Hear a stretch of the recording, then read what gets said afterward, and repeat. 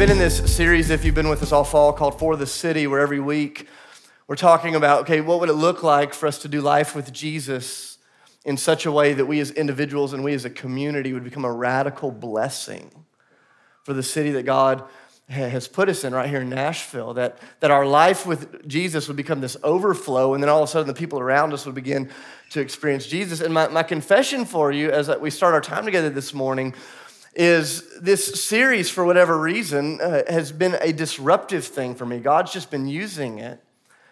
And he's been using it in a series of other things in my life to just kind of disrupt me and to kind of shape me in some ways. He's given me more questions and I have more answers. And so if over the last few weeks you feel like you've been a person in process, you're in really good company, because there's a lot of us here that kind of feel like we're in process. I remember when I was 16 years old, I was sitting in biology class, and we were there in biology class with one of my favorite teachers. And we got to that part in our textbook where she was talking about the human eye, and she was showing us the way that the eye works. And I'll never forget, on the screen up behind her, she started talking about color blindness. And she said, hey, have any of you ever, learned about color blindness? And almost none of us knew anything about it. And so she put this test for color blindness up on the board. I don't know if you've ever seen one of these tests, but they're typically like a circle made up of a bunch of red and green dots. And in the middle of the circle, there will be a number or a letter or an image, something out of red and green dots that a person who's not colorblind can see quite easily. And so she's telling us about color blindness and what you can see or not. And so she throws that up on the screen and she says, a person who is colorblind cannot see the letter that's in the middle of the circle. And she said, what letter's in the middle of the circle? And I'm looking at the screen going, I don't see a letter in the middle of the circle. And she was one of my favorite teachers. She would mess with us all the time. I'm like, I'm not going to fall for this, And she said, what's the letter? And almost everybody in the class shouted it out at once. And I'm like, oh, man. I'm like, either I'm colorblind or I'm being pranked, and I'm not sure what's happening. And she said, can anybody not see the letter? And I just kind of sheepishly raised my hand. And we had a great relationship. And she's like, whoa, you're colorblind. And she's like, how long have you known that? And I'm like, about 9 seconds, And, can I get a handicap sticker from my car? I don't know how this works. And she's like, oh, and so she starts telling me about the way that this works. And it was this really interesting experience to go, man, for 16 years, I could see. But in a moment to discover that my sight wasn't as sharp and as vibrant as I thought it was. Have you ever had one of those moments? Where, man, you'd seen something for a long time, but all of a sudden something happens or something is said and you begin to see it in brand new ways? I go, this is what life with Jesus is like. I think Jesus, he brings us into the kingdom. And all of a sudden, we begin to see things for the first time that we've never seen. We begin to see God at work in new ways. But it's never just a one-time opening of the eyes. Over and over and over, Jesus keeps showing us, hey, you've been seeing me, but your vision isn't as bright as you think it is. The color on your TV hasn't been adjusted quite correctly. You're not seeing in all the dimensions that I want you to see. And I believe Jesus, in his grace, he keeps showing up in our lives. And he keeps adjusting the color so that we can see the way that he wants us to see. I'm not sure what happened to Sydney and I back in July, and I'm still not sure what's happening, if I'm being honest. But in July, she and I were away on a retreat. We try to get away a couple times a year just to seek the face of God together. We're on this retreat. We're just asking God what he has for our family and what he has for us in ministry. And all I know how to describe, it's just he just starts showing us, hey, Dave, you see me, but you don't see me as clearly as you think you see me. Hey, Dave, you see the church, but you don't see the church as clearly as you think you see the church. Hey, you see the city, but not as clearly as you think you see the city. And if you've ever been in one of those moments where the Spirit of God begins to convict you, it's not this oppressive, judgmental, condemning thing. It's just the hand of the Lord. He's saying, hey, there's more. There's more. I want you to see in color. And over the last couple of months, he's been disrupting and lifting things up, and we just go, okay, man, we want to see in color.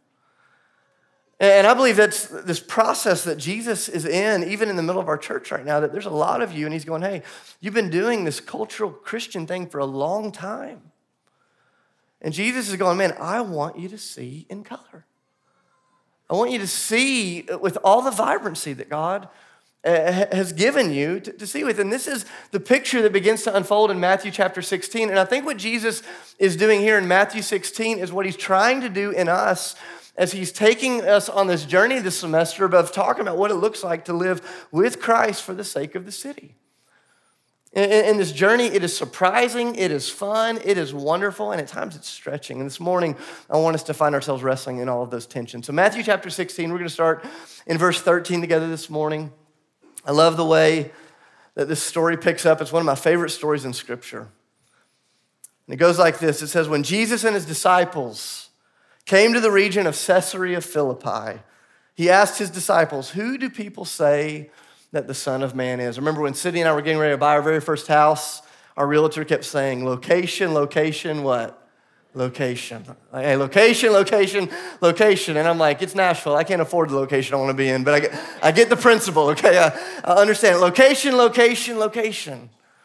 And it's really important as we read through the Gospels. Like, you almost can't understand the message of Jesus unless you understand where the message of Jesus is being shared. And this location that the story begins to unfold in Matthew 16 is really important. Look back at verse 13. It says, then Jesus and his disciples, they went into the region of Caesarea Philippi. Here's a little trick for you. If you're reading through the scriptures and you ever come to the name of a city or a place that you can't picture in your mind, before you read on, you need to stop and go, okay, what's happening there? Because you can't picture what Jesus is doing until you understand. Let me tell you a little bit about Caesarea Philippi. It was about 20 miles north of the region of Galilee where Jesus and his disciples did most of their ministry. And so what's interesting is geographically, it was not that far away, but culturally, it was a different universe. It's kind of how like East Nashville is not that far from Brentwood. But can we just agree, like totally different universe, right? Totally different culture, different worldview, different belief system, like just different world. And Caesarea Philippi was to Galilee much, much more extreme than Brentwood is to East Nashville. And so Jesus takes them to this place called Caesarea Philippi. And if you and I could go there right now, you can still see this. You walk into Caesarea Philippi, as soon as you would get into the region, on the outskirts of the city was this huge rock face. Just imagine like a Mount Rushmore. It was this big sheer rock face with all of these carvings in it, but instead of the faces of presidents, there were these statues of these idols, of these gods and goddesses of sexuality. Kind of the centerpiece of their Mount Rushmore, their Caesarea Philippi, was this god called Pan. He was the god of sexuality. And at the base of that rock-faced mountain was this huge cave. And they called it the Gate of Hades because in the springtime, when the water beneath the ground level would kind of rise up with all of the rains, the waters would begin to come out of the caves, and the people of the day believed that it was the demons and the gods from the underworlds coming out into the world. And so people from all over the country would come to Caesarea Philippi when the water levels would rise, and they would engage in all kinds of public sexual acts, immorality, orgies, all sorts of things going on, like right there at the face of this place they called the Gate of Hades.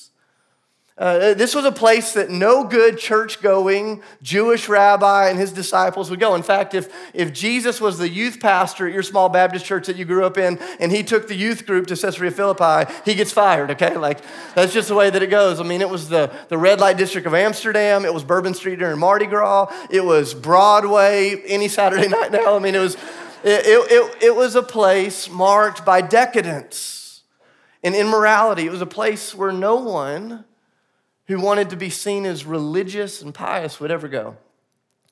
And yet Jesus loads up the church van, puts the youth group in it. He drives them up there and he says, hey, let's have a conversation.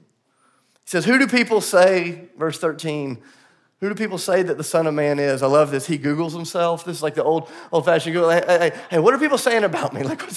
And I love their response. They replied, some say John the Baptist, others say Elijah, and still others Jeremiah or one of the prophets. And this is such an important moment for us to notice. Jesus says, what are the crowds saying about me? And the popular opinion in Jesus' day was a really good opinion. It would be like you showing up at work saying, hey guys, what are all the coworkers saying when I'm not here? Well, some say you're Mother Teresa, some say you're Gandhi, some say you're the Pope. You know, don't you hate when that happens to you? You know, like when your coworkers start talking about you and they're like, the best person I ever know. That's basically how we describe them. And Jesus says, what are people saying? What are people saying? And they give him all these great reports. And here's the moment that's so beautiful. Jesus looks at him The most important question, he says, but what about you? What about you? Who do you say that I am? Who do you say that I am? And they answer like this. Simon Peter, kind of the spokesman for the group, he said, you're the Messiah. You're the Son of the living God. This is the first time he had ever made this declaration. You're the Messiah. You're the Son of the living God. And Jesus replied, blessed are you, Simon, son of Jonah, for this was not revealed to you by flesh and blood. It was revealed by my Father in heaven. So there's this moment where these disciples, I want you to just catch this. They have grown up in the church culture of their day. They grew up in the synagogues. They knew the rules. They knew the stories. They knew all of the things that they were supposed to do. And Jesus says, hey, let's get outside of the comfort zone. Let's go up to Caesarea Philippi and let's have a conversation about what God is trying to do in your life. And he begins to bring to them a little more color in their understanding of who he is. And he starts by helping them see more clearly who Jesus is. He says, who do you say that I am? And they said, you're the Messiah. And I love this moment that unfolds because Jesus is making it clear. He says, I am not here looking for your admiration. I'm not here looking for your admiration. At this point in Jesus' ministry, he was a celebrity. Everybody wanted to be around him. They'd go for days without food just to hear his teaching. They'd travel all over trying to be around him. Everybody thought highly of Jesus, but Jesus looks at him and he says, I do not want your admiration, I want your allegiance. And there's a difference between admiration and allegiance. There's a difference between thinking I'm a good man and thinking I'm the God man. And he looks at him and he says, everybody around you thinks I'm awesome. I'm asking, who do you say that I am? You're God. You're God. And Jesus knows if they don't see him clearly in this way, nothing else matters. I think this is the place we find ourselves in our cultural moment. In our cultural moment, there is great admiration for Jesus. You'd be hard-pressed to find even some of the staunchest atheists who don't have admiration for Jesus on some level. Man, his teaching, all the love, all the peace, all the joy, the good stuff he did, we love that. Our culture is filled with admiration for Jesus. But allegiance to Jesus is low. And Jesus says, I'm not here looking for your admiration. He says, I'm looking for your total allegiance, total surrender. I'm not a good man. He says, I'm the God man. I'm the one that God has sent. And Jesus begins to give them this living color. He begins to open their eyes to who he really is. But he's not just opening their eyes to who he really is. He's going to start opening their eyes to who they actually are, like to who it is that he's made them to be. And I love the way that this keeps going. Look at this. Verse 16, it says, Simon Peter answered, you're the Messiah, you're the Son of the living God. That's a great confession. He says, this is who you are. But Jesus replied, and now Jesus is going to confess who Simon is. He says, but blessed you are, Simon, son of Jonah, for this was not revealed to you by flesh and blood, but by my Father in heaven. And I tell you that you are Peter. So literally, Jesus is changing his name right here. Can you imagine? Like, I wish I had this authority in our church. If I could make this happen, I would do it. If I could rename you, I would do it. It's like, Will, your new name is Mitchell, and it's like, be blessed, and it's like, how crazy would it be? Peter goes home and his wife's like, what's up, Simon? He's like, it's Peter now. Like we just read over this. He changes his name here. He changes his name. He says, you've been called Simon. He says, your new name is Peter. Peter literally means rock. He says, your name is Peter, and on this rock I will build my church in the gate of Hades. Remember where this conversation is taking place. It's taking place at the gate of Hades. And the gate of Hades will not overcome it. He says, I will give you the keys to the kingdom of heaven. Whatever you bind on earth will be bound in heaven. Whatever you loose on earth will be loosed in heaven. Then he ordered his disciples not to tell anyone just yet that he was the Messiah. I love this. Jesus isn't just bringing them more color to the way that they are seeing Jesus. He starts bringing more color to the way that they are seeing themselves. He says, Peter, he says, I want to understand. I want to help you understand how it is that I see you. And this is really important. During the Jewish culture that Peter and these guys and gals grew up in, it's pretty common that until you're about 12 years old, you would go to the synagogue for school and you'd be trained by the rabbis. This is kind of their form of public school during their day.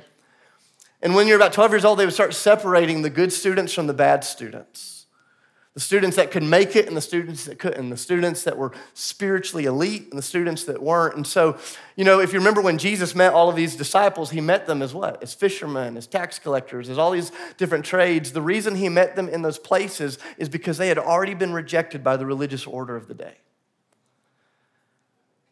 And Jesus shows up to these guys and their view of themselves was what some of your view of yourselves are.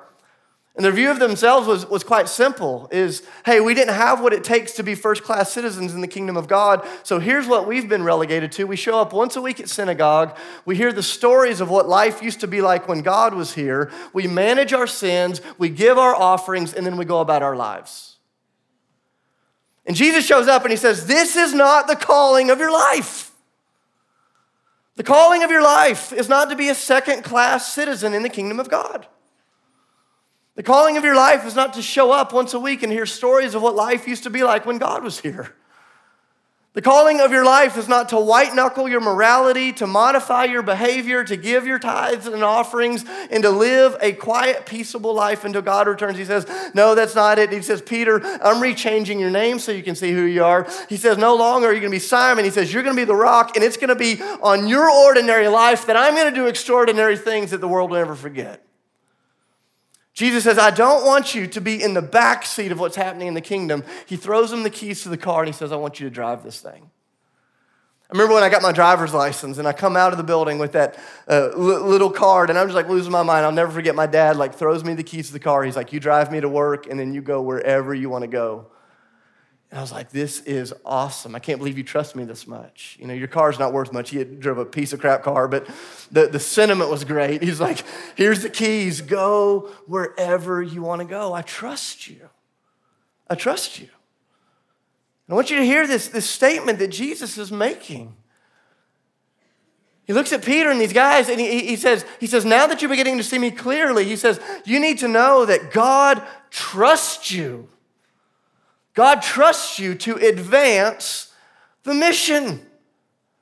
I mean, think about this. One day, those of you that are followers of Jesus, you're going to be sitting in the future kingdom of heaven with the disciples. And we're going to be sitting around telling stories. And can you imagine what that moment's going to be like? Hey, what did you do with your life? Well, we basically spent our whole life just talking about what you guys did with your life. They're like, what? Are you kidding me? That's what, well, yeah. Yeah, that's what we did. I was like, no, Jesus said, hey, I want you to do this. He shows up and he begins to change their view of the way that they see him. He begins to change their view of the way that they see themselves. And he begins to change their view of the way that they see their church in the context of the culture that they're in. Jesus says, it's upon your ordinary life, Peter, that I'm going to build, listen to this, my church. He says, I'll build it. It's my church, and the gates of Hades won't overcome it.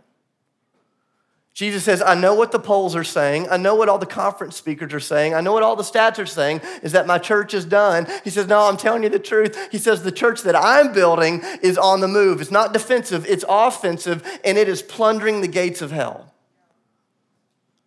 And he says, it's my church, and so you be careful with the way that you see it, Jesus says.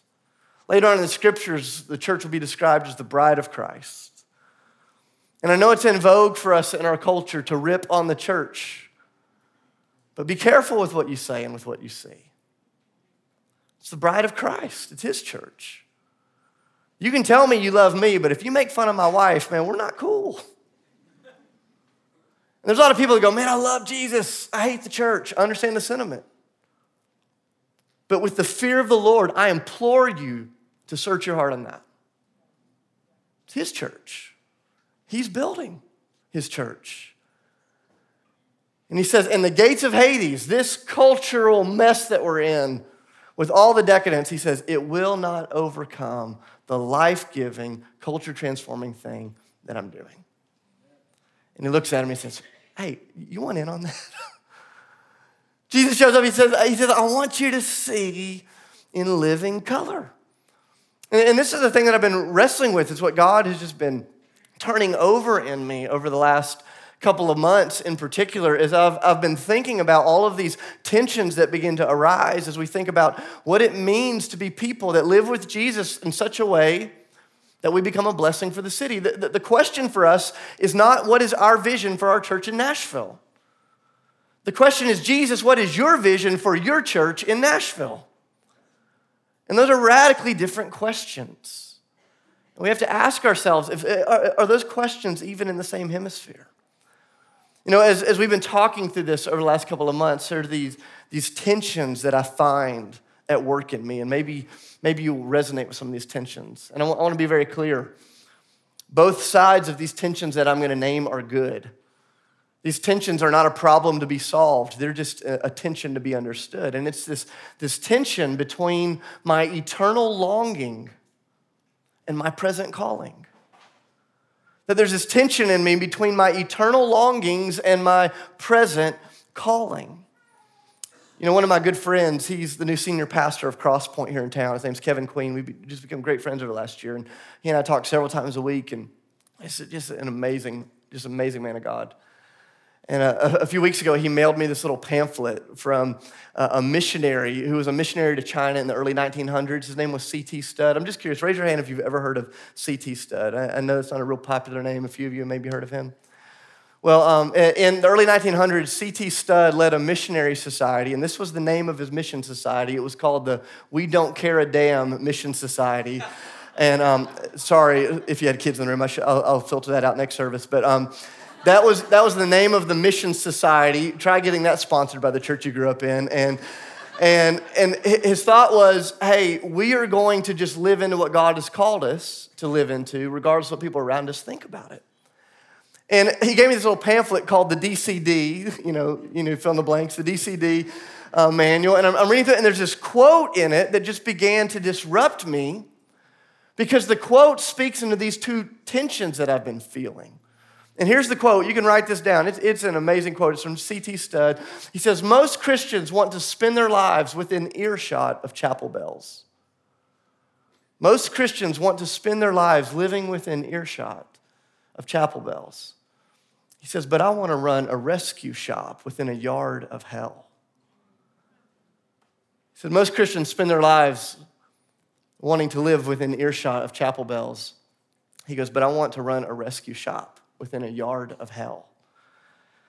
And I read that quote, and it's just been disrupting me because I go, man, the first half of that quote, I want to live within earshot of chapel bells, that speaks to our eternal longing. I go, if I'm really honest with you, I go, I do not want to live within a yard of hell. I want to live in the sweet spot of the chapel bells. I was telling Aaron this morning, I said, man, I wish I didn't have to preach today. I wish today I could just take my Bible, go over to your house, we could eat breakfast as a family, we could read the scriptures, and we could just live in this like little Christian utopia.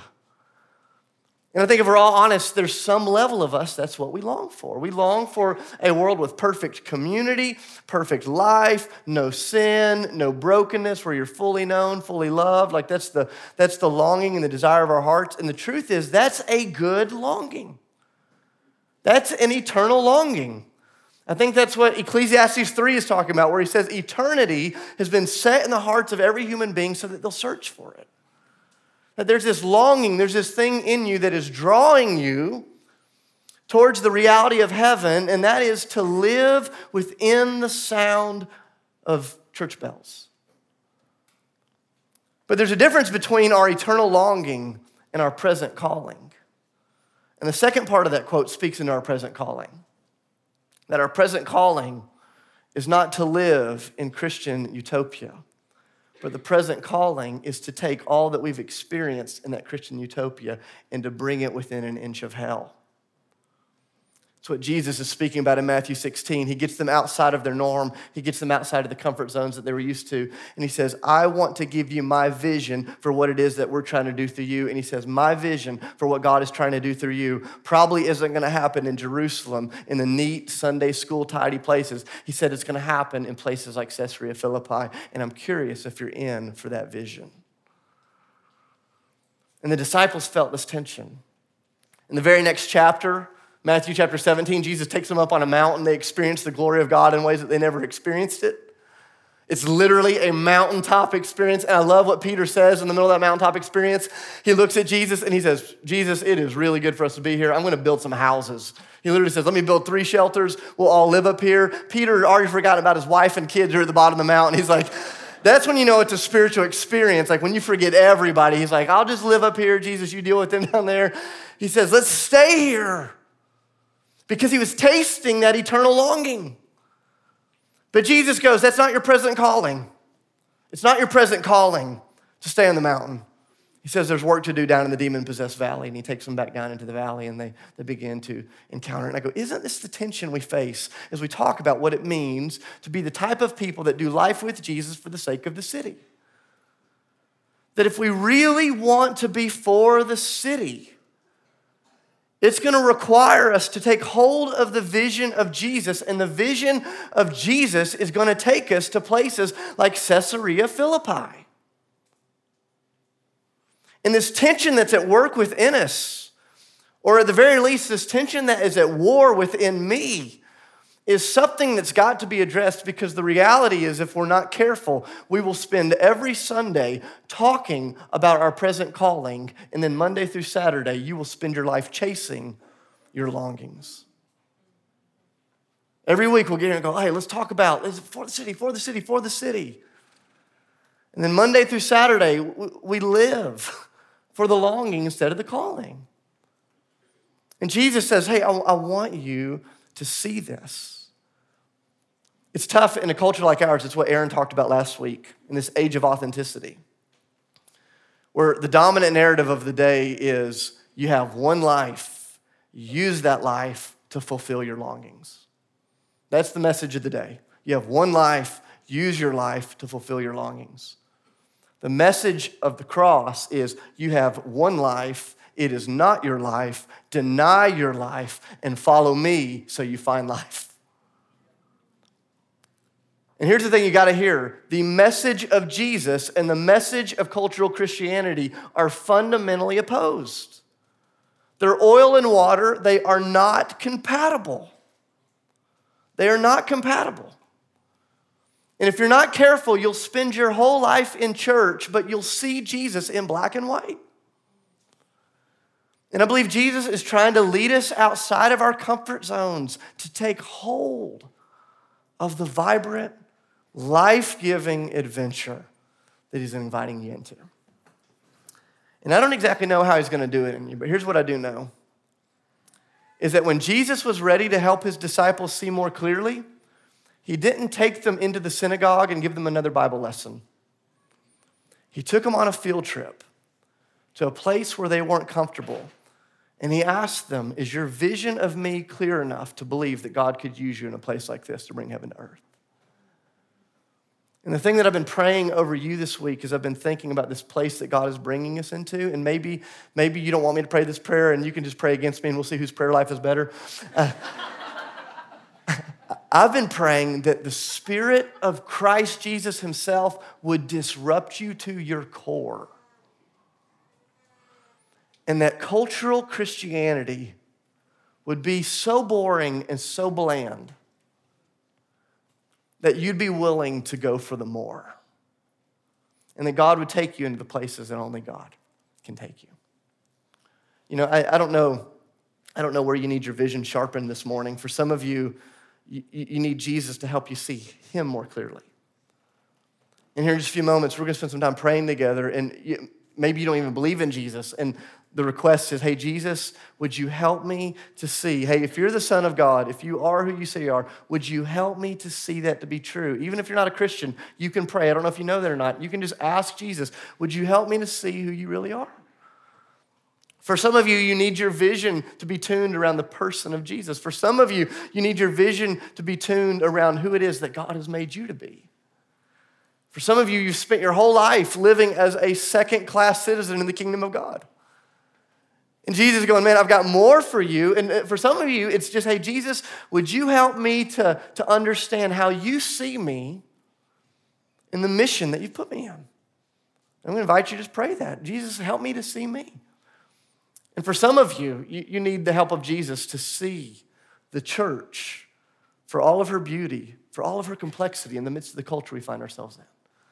Hey, Jesus, would you help us to see what it is that you're wanting to do among us for the sake of those that are around us? And so here in this moment, before we go to communion, I'm going to invite you to just get in groups of 2 or 3 and spend just a couple of minutes just praying for each other.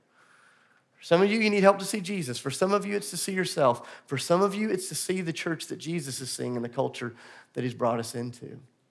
And I believe as the color begins to come back, all of a sudden we'll begin to experience what God has made us for. Let me pray over us, and then I'll invite you to get in groups, and then after that, I'll send us to communion. God, I love you. I thank you for the disruptive work. I thank you, Lord, that you do not allow us to stay comfortable in the black and white. That, God, you would enliven the taste buds of our souls. That, God, you'd give us a hunger for the greater things. And that, God, you'd help us to see where you're at work and to give us the courage to go there. God, yes, we long for life in earshot of chapel bells, but in this season, right here and right now, we want to run the rescue shop within the yard of hell. Would you help us to see where that is, to see how to do it? And would you help us to trust that you are the one who is building, who is leading, who is stretching, who is shaping, who is calling? Help us to know those differences. God, would you protect us from sometimes misguided, youthful, humanistic ways of heroic endeavor, God? We're not here mustering up, let us do something great for God. We're just saying, hey, would you help us to see you as you are, to see you where you are, and help us to meet you there. And God, this week, as we go into our workplaces and our neighborhoods and all of the spaces that we're going to go, would you help us to begin to see in color? Would you help us to see as things actually are? In the name of Jesus, I pray and give thanks. Amen.